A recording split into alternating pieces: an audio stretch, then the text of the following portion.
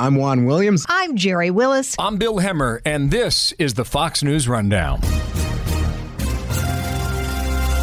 Friday, April 17th, 2020. I'm Trey Yingst. The Gulf has widely contained the spread of coronavirus, as some areas of the Middle East continue to get hammered by COVID-19. Saudi Arabia acted early, it acted quickly, and it acted decisively. We implemented a number of measures that we felt were very necessary, some of which have been unprecedented, to be honest. This is the Fox News Rundown. Global pandemic. The Middle East is fighting a new battle against an invisible enemy. On April 6th, the region officially reported more than 100,000 cases of COVID-19. Since then, some countries have peaked. Others are working around the clock to isolate, test, and treat thousands of new patients. Over the next few minutes, you'll get the latest global headlines on the virus and hear from the spokesperson for the Embassy of Saudi Arabia in the United States about how the kingdom is slowing the spread of coronavirus. Reports this week say that member states to the Gulf Regional Council are using artificial intelligence to fight COVID-19. The group includes countries like Bahrain, Saudi Arabia, Qatar, Oman, Kuwait, and the United Arab Emirates. Using contact tracing of positive cases and following movement through a web of tech tools, the GRC has kept the spread contained. Looking at Bahrain, for example, the small country is jailing those who break isolation guidelines.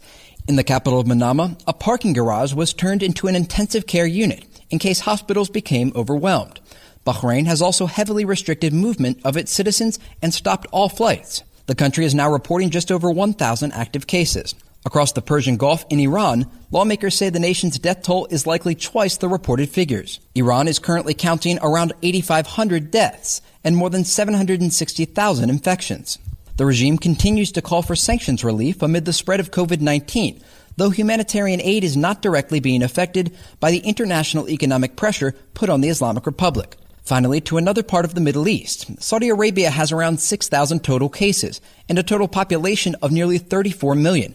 The country has extended a nationwide curfew and implemented similar procedures to other countries, but their ratio of cases to total people remains uniquely low. So how did the kingdom do so well amid this crippling global pandemic? So Saudi Arabia's leadership determined early on that coronavirus had the potential to be a pandemic the likes of which the international community had not seen in a very long time. This is Mr. Fahad Nasser, the spokesperson for Saudi Arabia's embassy in the United States. The kingdom also realized that to prevent it from spreading, we had to enact a number of precautionary preventative measures, some of which have been unprecedented, to be honest. Saudi Arabia acted early, it acted quickly, and it acted decisively. We implemented a number of measures that we felt were very necessary. First, we closed all schools and universities. That happened in early March. We also suspended international and domestic flights.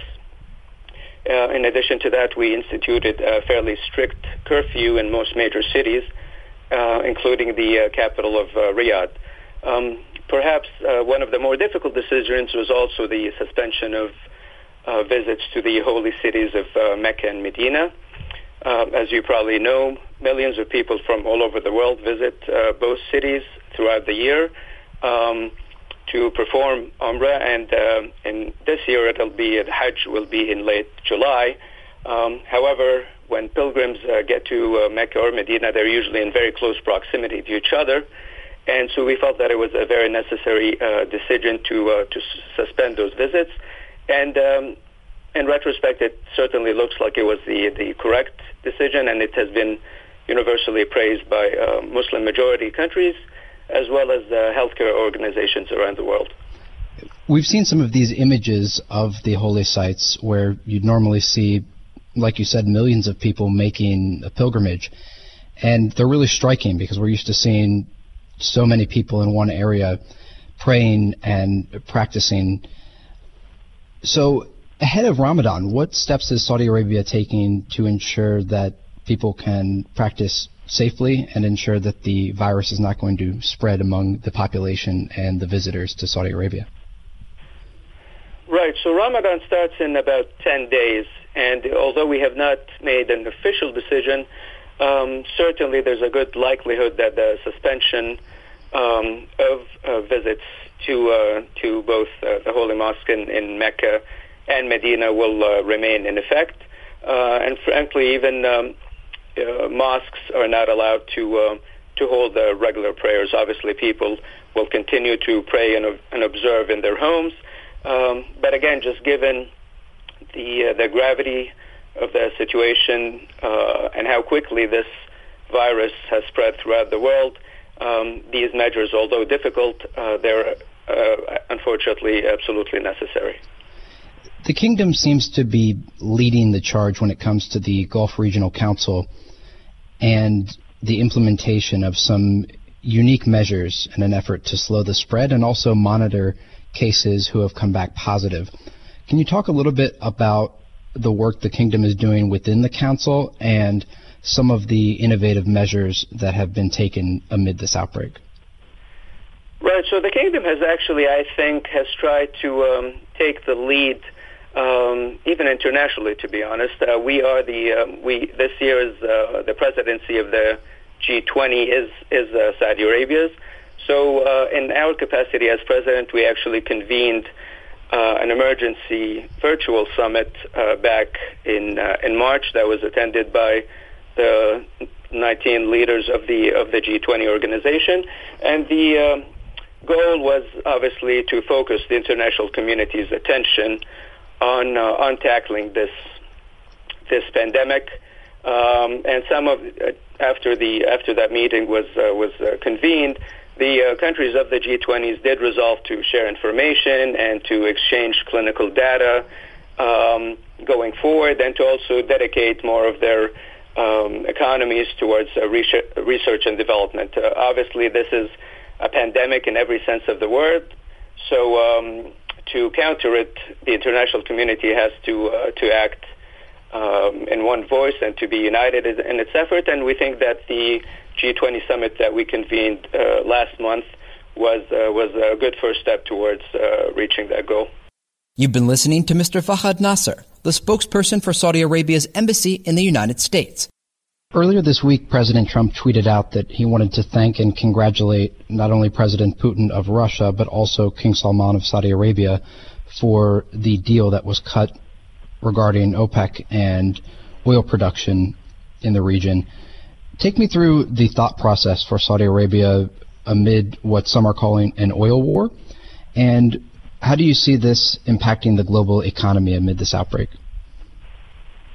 So if you look at the Kingdom's energy policies over the past 30 or even 40 years, to be honest, I think it becomes very clear that the Kingdom has always acted responsibly. Frankly, I think we have been the voice of reason throughout. We have always supported moderate prices that benefit producers of oil, but also that don't put an undue burden on the economies of oil importers. We live in a global economy with free trade and very few restrictions to investments. We believe that there's enough room for every nation to prosper.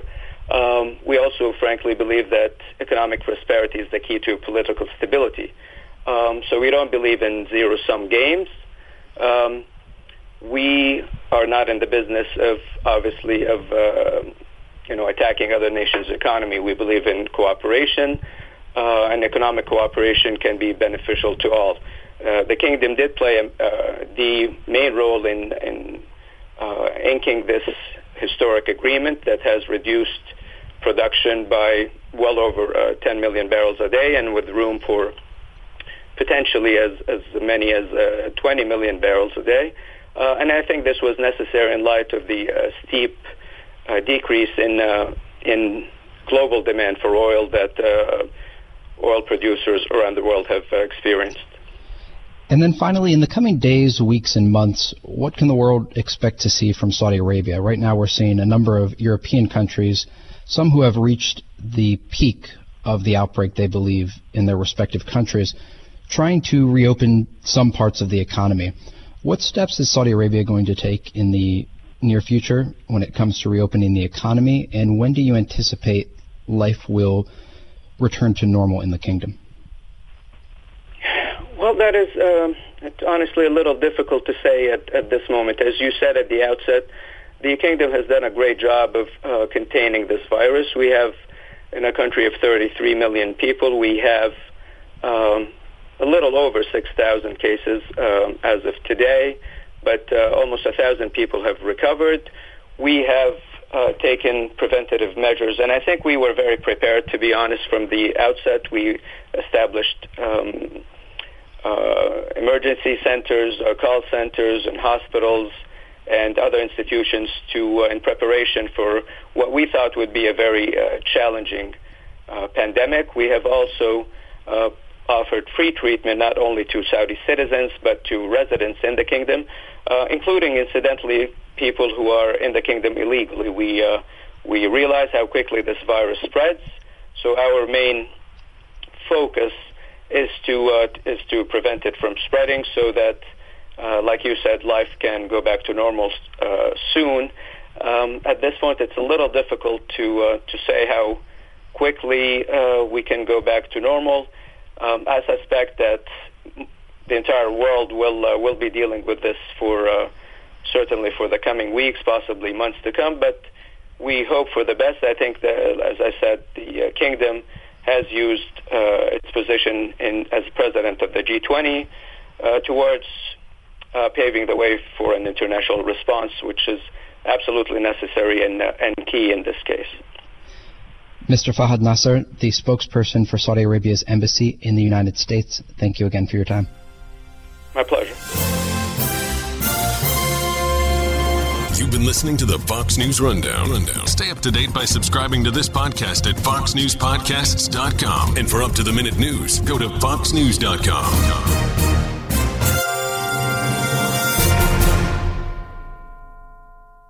Hi, everybody. It's Brian Kilmeade. I want you to join me weekdays at 9 a.m. East as we break down the biggest stories of the day with some of the biggest newsmakers and, of course, what you think. Listen live or get the podcast now at BrianKilmeadeShow.com.